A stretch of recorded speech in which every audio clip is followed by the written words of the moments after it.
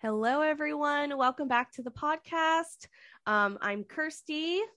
And I'm Erica, but I'm not Erica Page. For all of our Ocean Lovers fans, I'm Yes. Erica Worth. And this week is going to be a little different. We're actually collaborating with this episode. So this episode will be up on both of our platforms. So yeah, that's why the intro is a little different, but we're super excited. We're going to be doing a deep dive today. For sure. And just so that everybody knows what's going on, Kirsty is from the Ocean Lovers podcast. I'm from the Breaching Extinction podcast. And we are dolphins. But we sometimes like to collaborate on episodes. And so we decided to do that this week. We started watching a documentary, the animals documentary on Netflix, the dolphins episode, and we tried to record about that, but there just honestly wasn't enough to talk about. So we're talking about pilot whales. Yes, super because exciting. I didn't know a lot about pilot whales before this. So they're weird. They're very weird. Yeah, I really didn't know pretty much anything about them until we started getting a little bit of an introduction through that documentary, and then that kind of opened the door for us to do a deep dive. So definitely.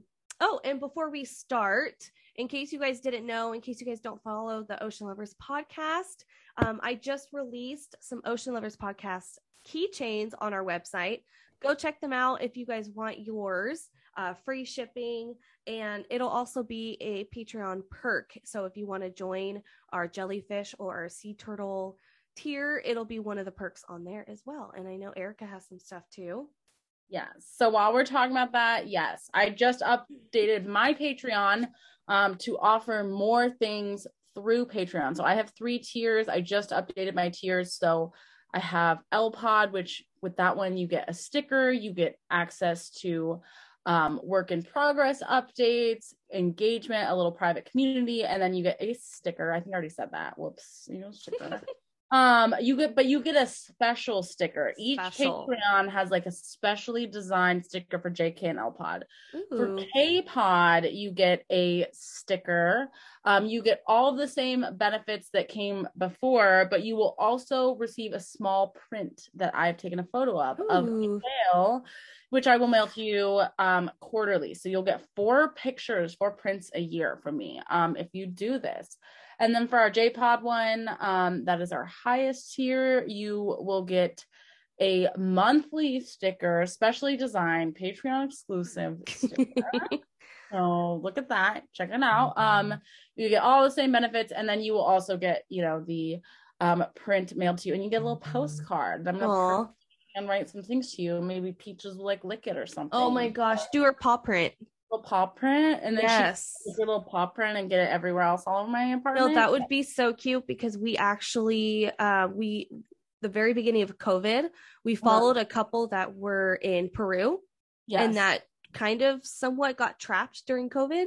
They had the option to leave, but they pretty much had to stay, and they ended up taking in this dog, because there's a lot of dogs on the street in Cusco, and they took this dog in called Potato. I think they called him Potato, and he turned into part of the YouTube channel. And if you subscribe to their Patreon account, you got a postcard with his paw print on it, and we actually got it. Christian signed up for it way back when, and his cute paw print on it. You should do that. Everybody would love that. Let's say you want to do that. You want to do it. Maybe she'd be like, "Yes, it's about me." It's about me. So yep. Yeah. Yay. Oh, and I have new merch. I dropped a bunch of new merch. So head to our website to get your merch. We've already sold some stuff. So I hope you guys like it. Cute. My sweatshirt is on the way, so I'm pretty excited about it. But it's all new merch, and I'm discontinuing the old merch. So if you want the old merch, I do still have a couple of shirts. So just DM me and we can work it out. Or DM Breaching Extinction. Gang. Okay. All right. Episode. We're here to talk about pilot whales, and Kirsty is gonna get us started, give us a little basis of who they are, what their body's where they live, etc. Yeah, so pilot whales, there is the long-finned pilot whale, there's the short-finned pilot whale.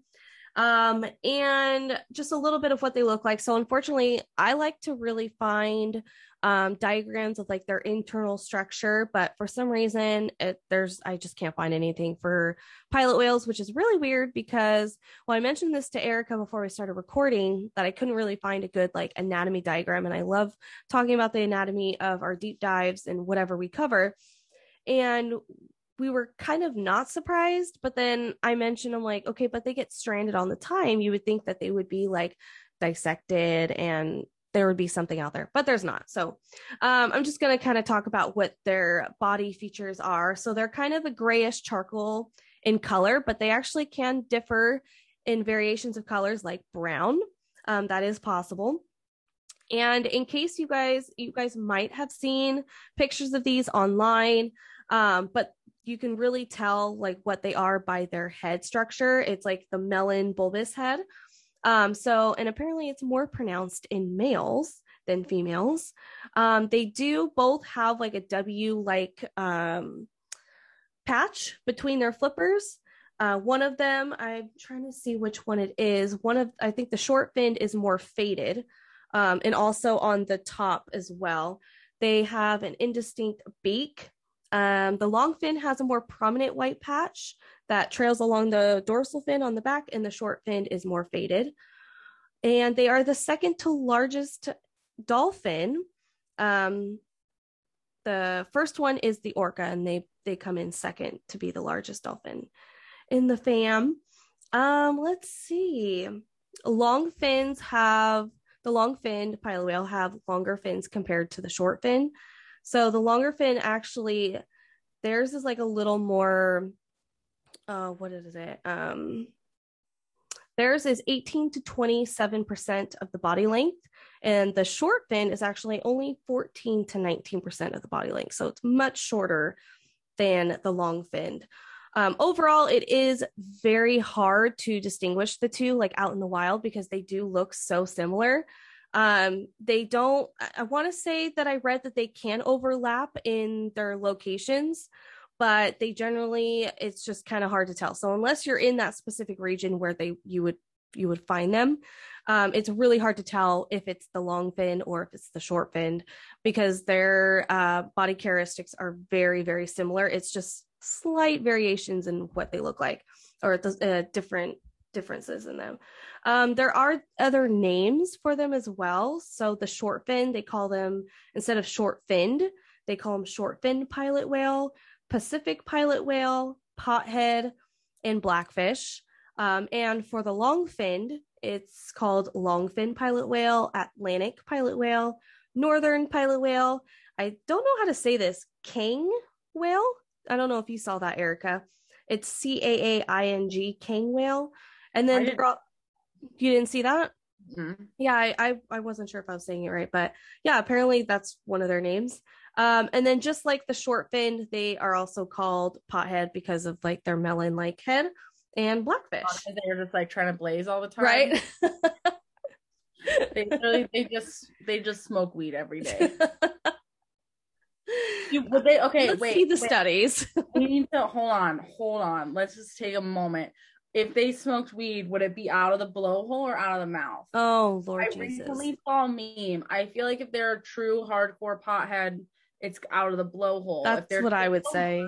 Yeah, if they're a poser and they're trying to act cool, it's through their mouth, I would say. I think it would just look cooler if it came out through the blowhole. It would look cool if it came out the blowhole. But also, like, dolphins, like, get high off of pufferfish. So, like, yes. You know, maybe it is fitting, and maybe they are just trying to blaze. 420 blaze.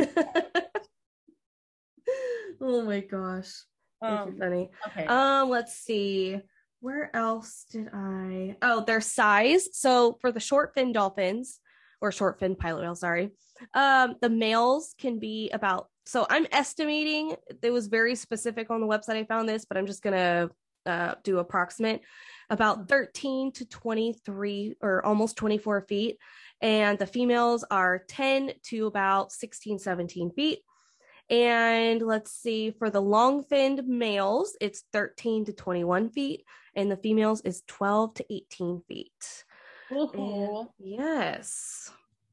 And you said you had some other names, right? That you found? Yeah. They call I them. have some other names, but since we're talking about sizes, I also have some sizes too for the newborn short fin pilot whales are estimated to be between about 4.5 to 6 feet. So just imagine, Kirsty, you just had a baby. Imagine 4.5. I think 7 inches was good enough for me. That's fair. That's totally fair. Or 7 inches. Oh my gosh, I'm so dumb. I was thinking 7 pounds. 7 inches. I was thinking about that. I was like, are babies really that small? No, she was not 7 inches.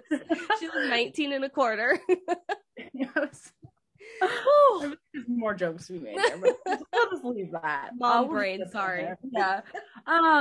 So in here I have the scientific name for the short fin one, which I'm going to definitely butcher, which is the Globica globus. It comes from the word globus, which I'm just gonna shout out my friend Paige right now, because whenever we talk about things, we just add us at the end. Like we're talking about peaches, I call her Krusty, we'll call her Crustus. Globus. So Paige, this one's for you. But so it's a Latin word meaning globe or ball. So basically they're called globe-headed.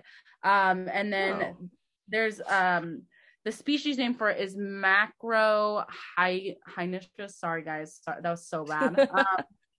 Which comes from the Greek word macro, which means large. So basically they're calling these whales big-headed, which I think is really funny. And the other name that I saw in there, the Spanish would sometimes call them the black cauldron. Oh. So interesting. I didn't see any of those. That's cool. Yeah. They got all kinds of names up in here. That's the cool thing about when we look at different sources, we get different information. So I love it. Keeping it spicy. But yeah, no, the sizes in my book are a little bit different than what you said, but that's just kind of, that's how it goes. Like different people collecting different data. Like it also, like I feel like it doesn't matter too much. Yeah. But I'm right now, the book that I'm using is The Field Guide to Marine Mammals on the Pacific Coast. So. Okay. Yeah, and I got a lot of my information from the Handbook of Whales, Dolphins, and Porpoises of the World. Yes. So amazing. But one of the differences, so it's like she had said earlier, it's really hard to tell just by looking at them whether there's a short fin or a long fin pilot whale. One of the distinguishing features is that the long fin pilot whales tend to have more teeth and a narrower skull. So that potentially can be a little bit of a thing. And it says that their fins are also seem to show like more elbows. Okay. Kind of funny.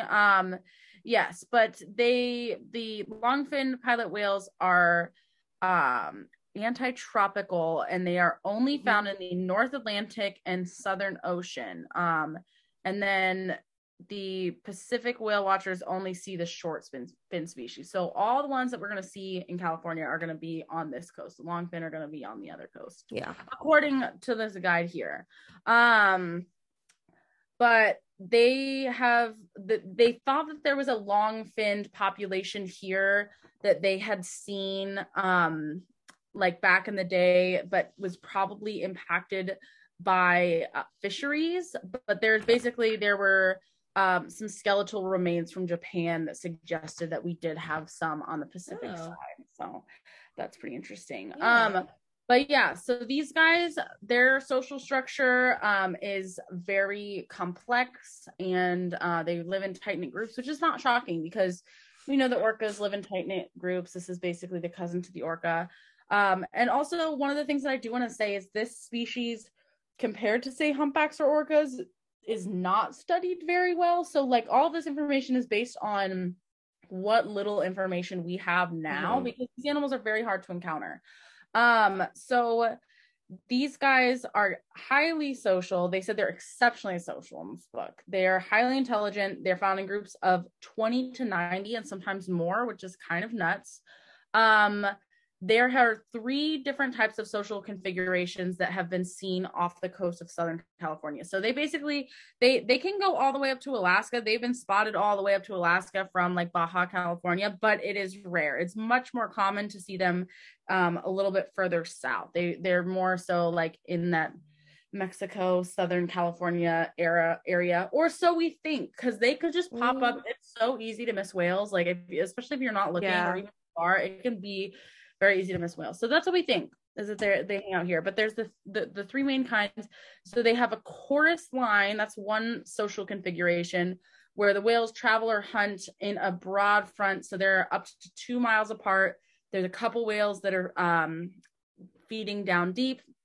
They also have what is called an ordinary feeding group, where the whales loosely drift apart in any given direction and kind of just hunt independently. And then my favorite, which is the loafing group. Why are we calling it loafing? I don't know. But that's when 20 to 30 whales float together, and it says they're nearly touching. And they mostly nursing females that do this. So there's babies, and we're calling it a loaf. So I'm here for the social configuration. We love it.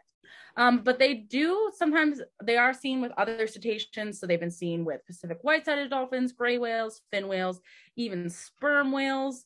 But it's interesting, they seem to harass the sperm whale on rare occasion. They're feeling a little spicy. But yeah, they will do tail swishes, tail slaps, assuming that this is like some sort of defensive behavior. So it's interesting. But they said that, like, yeah, maybe it has something to do with the sperm whales responding to pilot whales, and thinking that they might be false killer whales, because false killer whales will sometimes try to attack pilot whales. So that could be fine. But yes, these guys are they said that they're polygynous, which I hadn't heard that word before. Which basically means that they've got a matriline. So it's the females and calves are going to stay in those stable pods. But once the males reach adulthood, they're going to go off and kind of alternate between the pods. So it's similar to kind of how lions are. Oh, I see. Not like our orcas, where it's like boys, mama's boys with mom the whole time. But these guys are mama's boys. Let me tell you, they are like, we are not surprised. We see this with orcas. We see this with other species. Our males die much quicker than our females because they're so reliant on the women. Also, just while we're on that, we're going to go ahead and just jump right into reproduction, because it's really funny. So these guys will nurse their calves. So typically these guys they have a very long reproductive cycle. Their reproduction is actually really interesting. They can be fertile up to the age of 55. They do go through menopause, but the females, like the grandmas, will continue to produce milk. So I don't quite understand how that works, as far as how you're in menopause, but you can continue to produce milk. Okay, I was going to ask you about that, because I didn't read anything on it, but I know when we watched the animal documentary on dolphins, they mentioned that. And but I didn't see it like in anything else. I mean, I just didn't see it when I was reading so far. So I was curious if you found it somewhere too. I don't know why that happens. It's so weird. It's very weird. Especially like you said, they hit menopause. So how is that working? Yeah, I don't know. It's the timeless titties. We need some more information on these. Somebody needs to get their study it. For sure. It's about like funding and stuff though. But so this supports like the grandmother hypothesis, which we talked about with other whales and dolphins, meaning that, you know, grandma's there to teach babies how to do stuff. So, and these guys hang out in those super tight knit groups. So like, this is not surprising that, you know, they're learning some things, they're passing down information. So the moms have they don't necessarily have a season, but they tend to get pregnant spring and summer and then have their babies the following summer and fall. Gestation is about 14 months. The calves suckle for about 2 years minimum, oftentimes 3 or more. And the calving periods are every 7 years. So they're not having babies all the time. It's like every 7 years or so. They need a break. So this, they need a break. Like literally, they're like, "Excuse me, I'm not." They're like, "You've been feeding off of me for 2 years. Like, I'm done for 5." These guys, they just seem very toxic. They're very codependent. Like, it's so weird. And the males are doing nothing to help anyone ever. Just like, that's why I was like, pilot whales are weird. But they can eat solid food as early as 6 months. So it's like, you don't even need the milk. You're just being dramatic. Like, that's fine. I'm gonna tell Avery that when she hits. Yeah, you're gonna be like, listen, you're just being dramatic. You don't need this anymore. You don't need this milk. Eat your solid food. But it said the last calf to be born to females can nurse as long as 15 years.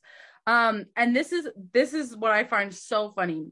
It says this sons are commonly suckled into the teenage years, but daughters no longer than 7 years. It says males mature at an average of 17 years, although mating can occur between 13 to 16. Social maturity, however, is reached when the whales are in their 20s, but female whales mature much earlier, from 7 to 12 years old. I'm like, this sounds so familiar. Like, so okay, huh? They're toxic. Like, that's so interesting. So the males will want milk longer than the females, like they stay more attached. Yes. That's so weird. And they're just gonna die like 20 years earlier. Like they just can't. Like, it's ridiculous. And that's like a big gap too. That's like a big difference between the both. It's like almost double. Like, what the heck? I can't with that. Huh. Interesting. Isn't that weird? Yeah. I'm just like, what are you? That's why I'm saying these whales are bizarre. But they talked about too how they have strong social networks and how communication is essential. Which is not shocking. You know, this is something that we commonly see in these guys, and we'll get into a little bit more why that's important here in a bit. But I'm just going to also touch on their food and what they eat. So what I thought was really interesting is these guys are compared to the oceanic equivalent of cheetahs or peregrine falcons. So our cheetahs can run 60 miles an hour. Our peregrine falcons, they can dive 200 miles an hour, just smash into their food. And then kill it, you know. It's so good. So the scientists were estimating, they were like, well, okay, how fast do you think that they can dive, Kirsty? How fast do you think? How fast or how deep? Yeah, how fast and how deep do you think these whales can dive? How fast? Let's see. Let's do, oh god. Like in a second. How many feet you think they're going down? Let's say in a second, 10. Okay, so scientists were guessing like that on average that it would be like anywhere between like 3 to 6 feet, just because like of the information that they've gotten from blue whales. These guys can dive down like 1,600 feet, and they can dive as deep. Well, they can actually dive as deep as 3,000 feet, but they are diving at 30 feet per second. What? 30 feet? 30 feet, like literally be like one Mississippi. That whale's 30 feet down. Like, are you joking? But they figured this out because they use those suction cup tags. Oh yeah. Track them. And if they would hear a bump or a crash, they would know that that's when the whale typically got its prey. But these guys are feeding on squid that are about 4 feet long. And so they just Pam. Jeez. What? These whales are so bizarre. Like, what are you guys doing? Like, okay. Huh. But yeah, and they said they eat by suckling. So they have a large tongue that when depressed creates a vacuum suction to the prey, or a vacuum suction, and it gets the prey stuck in their mouth. What? Why are the orcas like they're called the devil, like devil whales? Yeah, they're estimated to eat about 60 pounds a day. And they usually eat like squid and other food. But these are the weirdest, like they're so bizarre. I don't understand. Yeah, they're pretty weird. Yeah, I wish we knew more about them for sure. Not that we're judging or anything. The part about the milk is what gets me. Yeah, that's very interesting, especially with the whole menopause thing. Like I wish we knew more about that. Like, how is that even possible? I don't know. I just like don't understand anatomy well enough to like that, you know? Yeah. I'm like still trying to think about it. Like, how's it work? I know, like how is that? Because how long do humans produce milk for? You should know this. You're doing it right now. I don't know. I know, right? I don't know exactly how many, but I've known, well, not known, but I've seen women like breastfeed for years after, because basically if you just keep pumping or you keep supplying it, your body still thinks that you need it. So a lot of women can still keep going. and they'll just freeze it. And I know a lot of people can like donate it. That's wild. Yeah, it's maybe that's crazy. What it is. Maybe it's like they're like, because the babies are like continuing to like maybe just be born and they're all like feeding each other, I guess. Maybe so they must have to be like, unless theirs is a bit different, it's like, are they constantly feeding the calves? Because I know in the animals documentary they mentioned that the grandmothers will stay at the surface with the calves while the others hunt, and then that way they can also nurse them and feed them, because the calves can't dive that deep to get the squid. So it's like, how often are they doing this? For, do they have to, like humans, do they have to keep doing it like pretty often to keep supplying it? Like, it's just very interesting. I feel like maybe, I mean, if the boys are nursing until they're, that's like, true. They're teens, then yeah. And I feel like maybe that's why everybody helps, is because that's, can you imagine nursing someone by yourself for like 15 years? Like, that's what, like, yeah. So that's probably what it is. Yeah, I that's odd. So yeah, but these guys, we do not know much about their range. We know that obviously we think that there was a longfin population on the Pacific coast, but think that it's no longer. But like, if you try to look up their status, it's like not listed by a lot of places. So we don't really know. Yeah. But Kirsty's gonna jump into the whaling, because whaling is something that has impacted them, which is surprising but not surprising at the same time. Like, not surprising because whales were whaled, but also surprising because these guys are hard to find, you know? Yeah, that's very true. So I have just like a brief little section about it, and I don't have too much. But like Erica mentioned, their social structure, they're very loyal to one another. So that's why they get stranded a lot, which we're going to go into in a little bit. But because of this, because they're in such large, or they can be found in these large pods, and because they are so loyal to each other and very social, unfortunately, whalers took advantage of this. So because if one leaves, all of them leave, type of thing. So they were able to get them, they were able to kind of herd them all together very easily. And unfortunately, this is how they would kill them. And they were targeted for their meat, blubber, and oil. Historically, this occurred in the Falkland Islands, Greenland, Iceland, Norway, Scotland, and even the US, that's very sad. I want to say, I don't have it written down here, but I want to say it's in Norway where they tend to get stranded a lot. Yeah, we'll go into, because that's like one of their threats and whatnot. But for some reason, Norway, they get stranded a lot. They still don't know why. But let's see. And then, do you remember the one, where do they like actually slaughter them? Like, do you remember the location? Because I didn't. I can't remember, but I'm pretty sure it was a European country that they were slaughtered in. And it's like a sport, right? I thought it was like a cultural thing.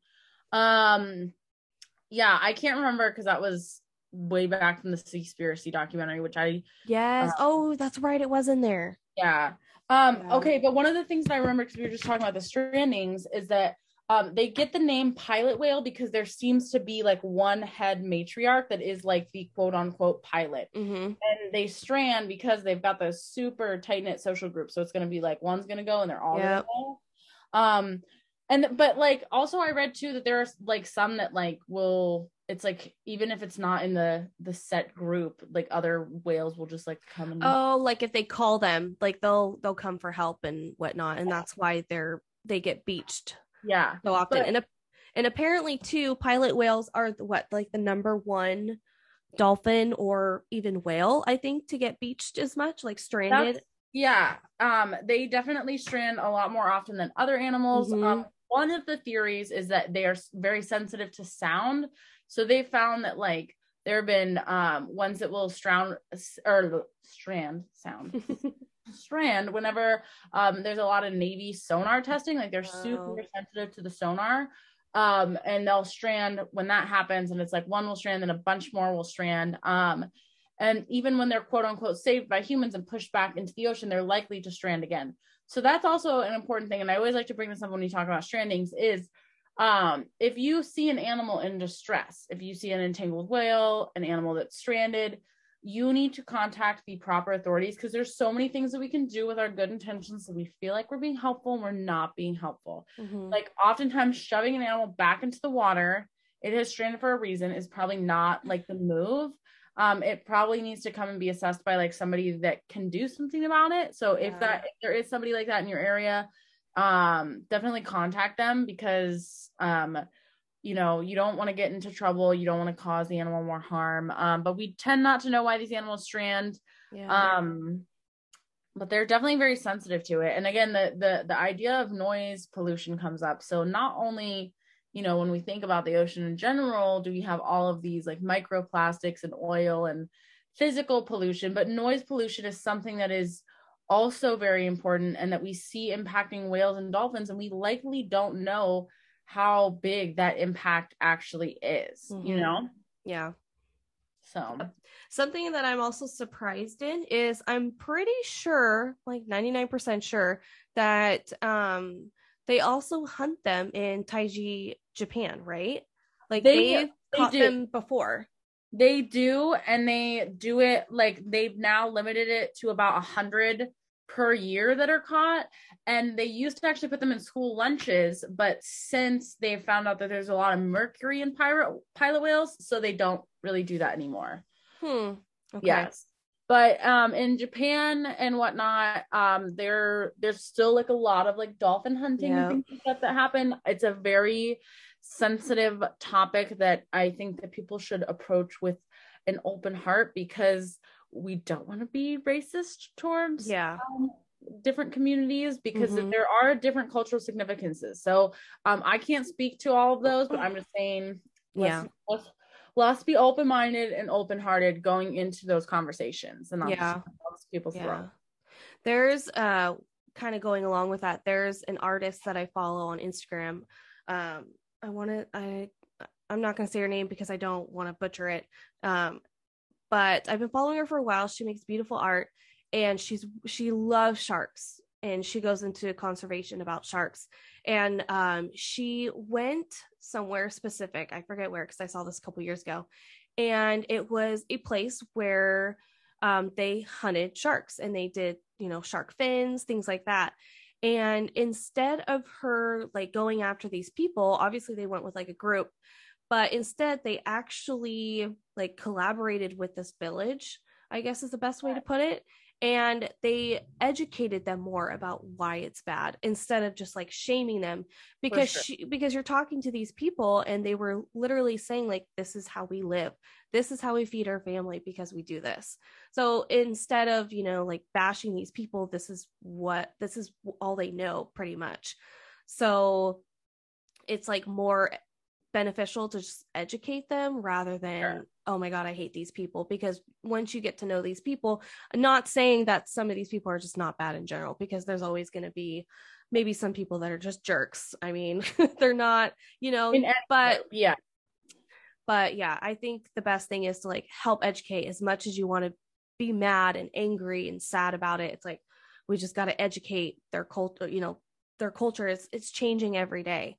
So it's just a matter of like, you know, educating others and saying like, look, people, especially in Taiji, Japan, because they're saying that they're not even really eating the dolphins anymore, like the meat.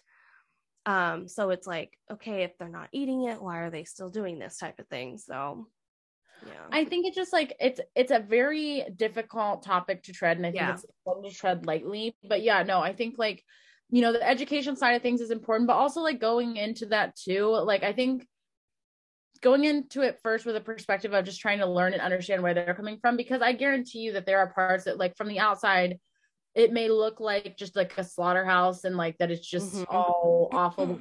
There's probably, you know, a lot of underlying things that we don't understand, like the cultural significance, or like maybe that it's like something that they eat. Like I've been fortunate enough to meet poachers in Tanzania and Costa Rica, and the man that I met in Costa Rica, he previously was a leatherback sea turtle poacher, and it was out of necessity. And he now works for an organization that helps to protect the leatherback sea turtles. So that's awesome, because he knows their behavior, really well, as someone who had to rely on understanding that animal's behavior.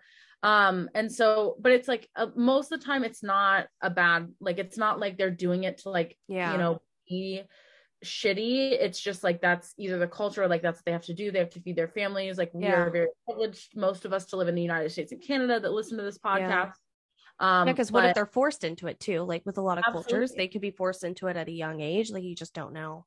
Yeah. And it's hard. And also I think too, it's just like, it can definitely feel like a double standard when we come from like the place that produces most of the trash and most of the emissions. Like we are so incredibly wasteful here, to go to another country and be like, don't do this. But like, it's hard.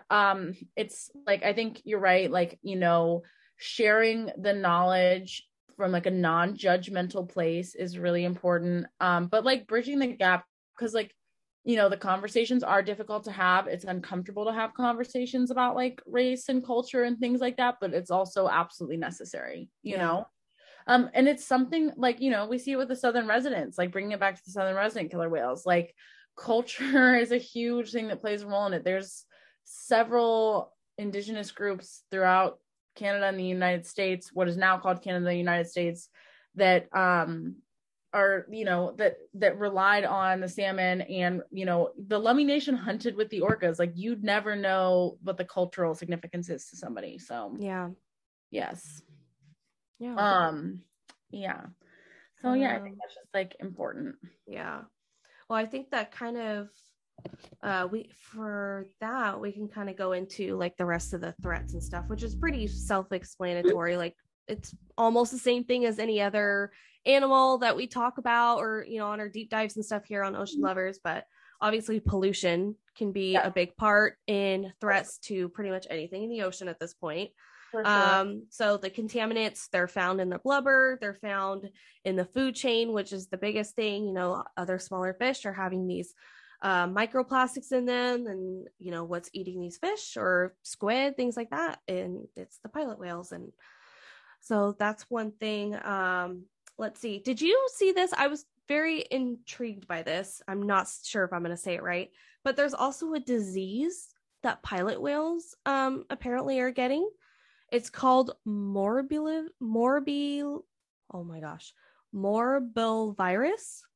I don't know.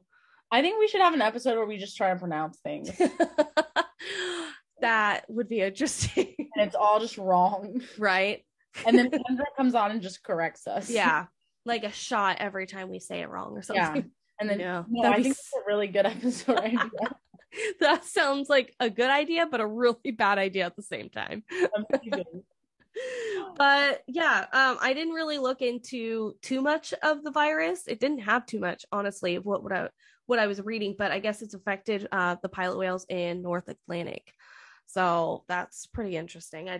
That's kind of the first thing that I've seen to where like a disease is actually harmful. What is the disease? Like what does it do? Let me see. Hold on.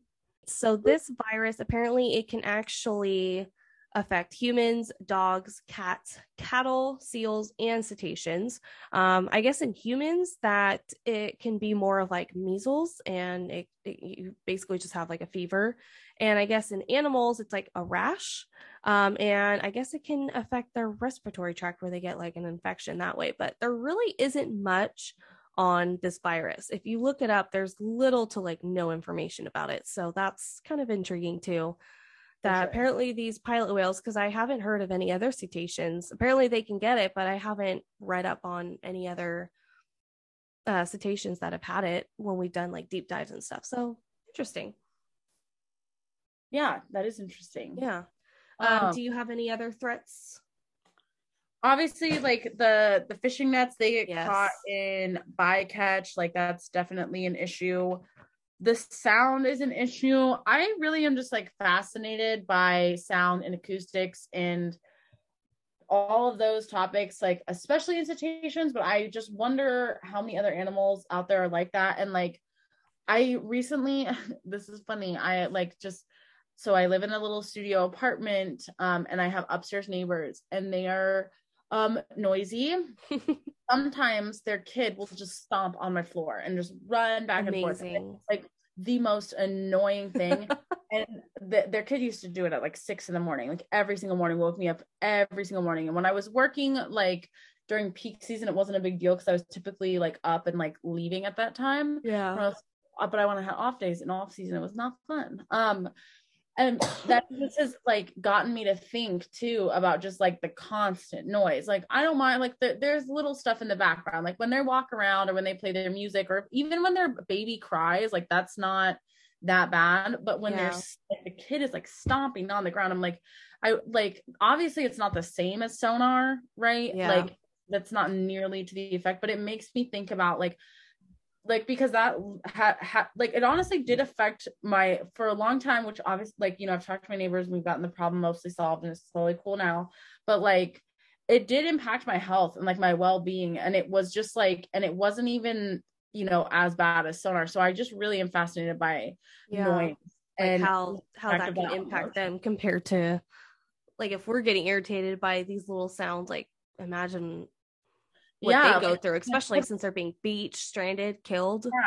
I was losing sleep, I was getting frustrated, like, and so I just wonder, like how all these bigger noises in the ocean truly impact these animals. And we just don't know, like it's just hard, like I don't know, there's so many, like I've just been thinking more and more about like environmental solutions and things like that. And I was just talking to somebody about how like Priuses are like actually not as great as everybody thinks they are, because the lithium batteries are super toxic. And by the time you ship all the materials from like the United States to Japan and like parts of Europe where they need to go, it ends up like the lifetime of the Prius ends up being worse than lifetime of just an average car that isn't like a hybrid car.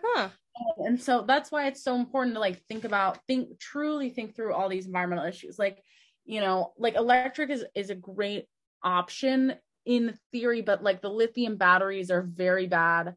Carbon foam batteries seem to be a little bit better, but like still, and there's people out there that are making zinc batteries, which zinc seems to be like super non-toxic and natural, so potentially that's good. But I don't know, there's so much that we don't know.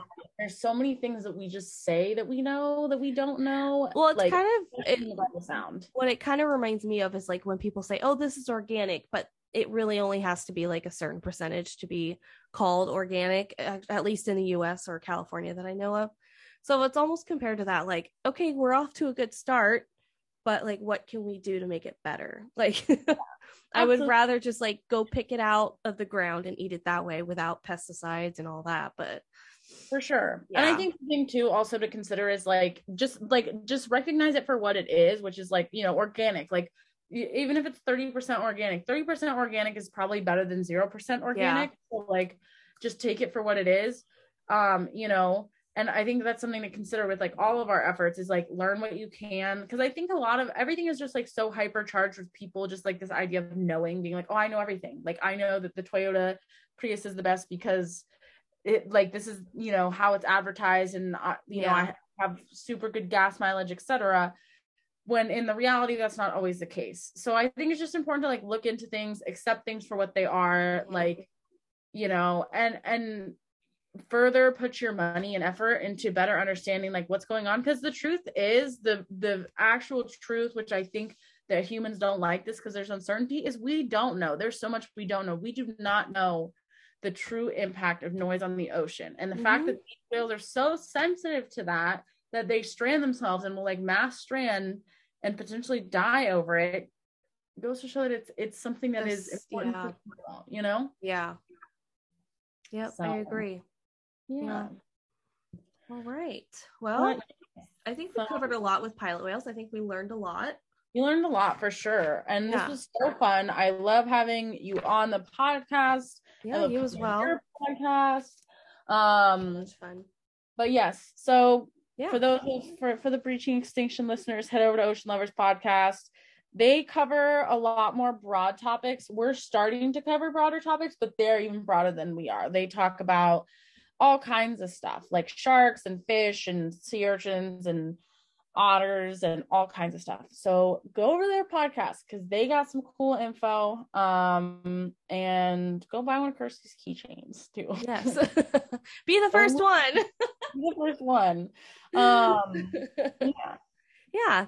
Well, thanks so much. I loved doing this deep dive. I love that we found different information and we learned a lot from it. And I'm excited that everybody else gets to hear it too.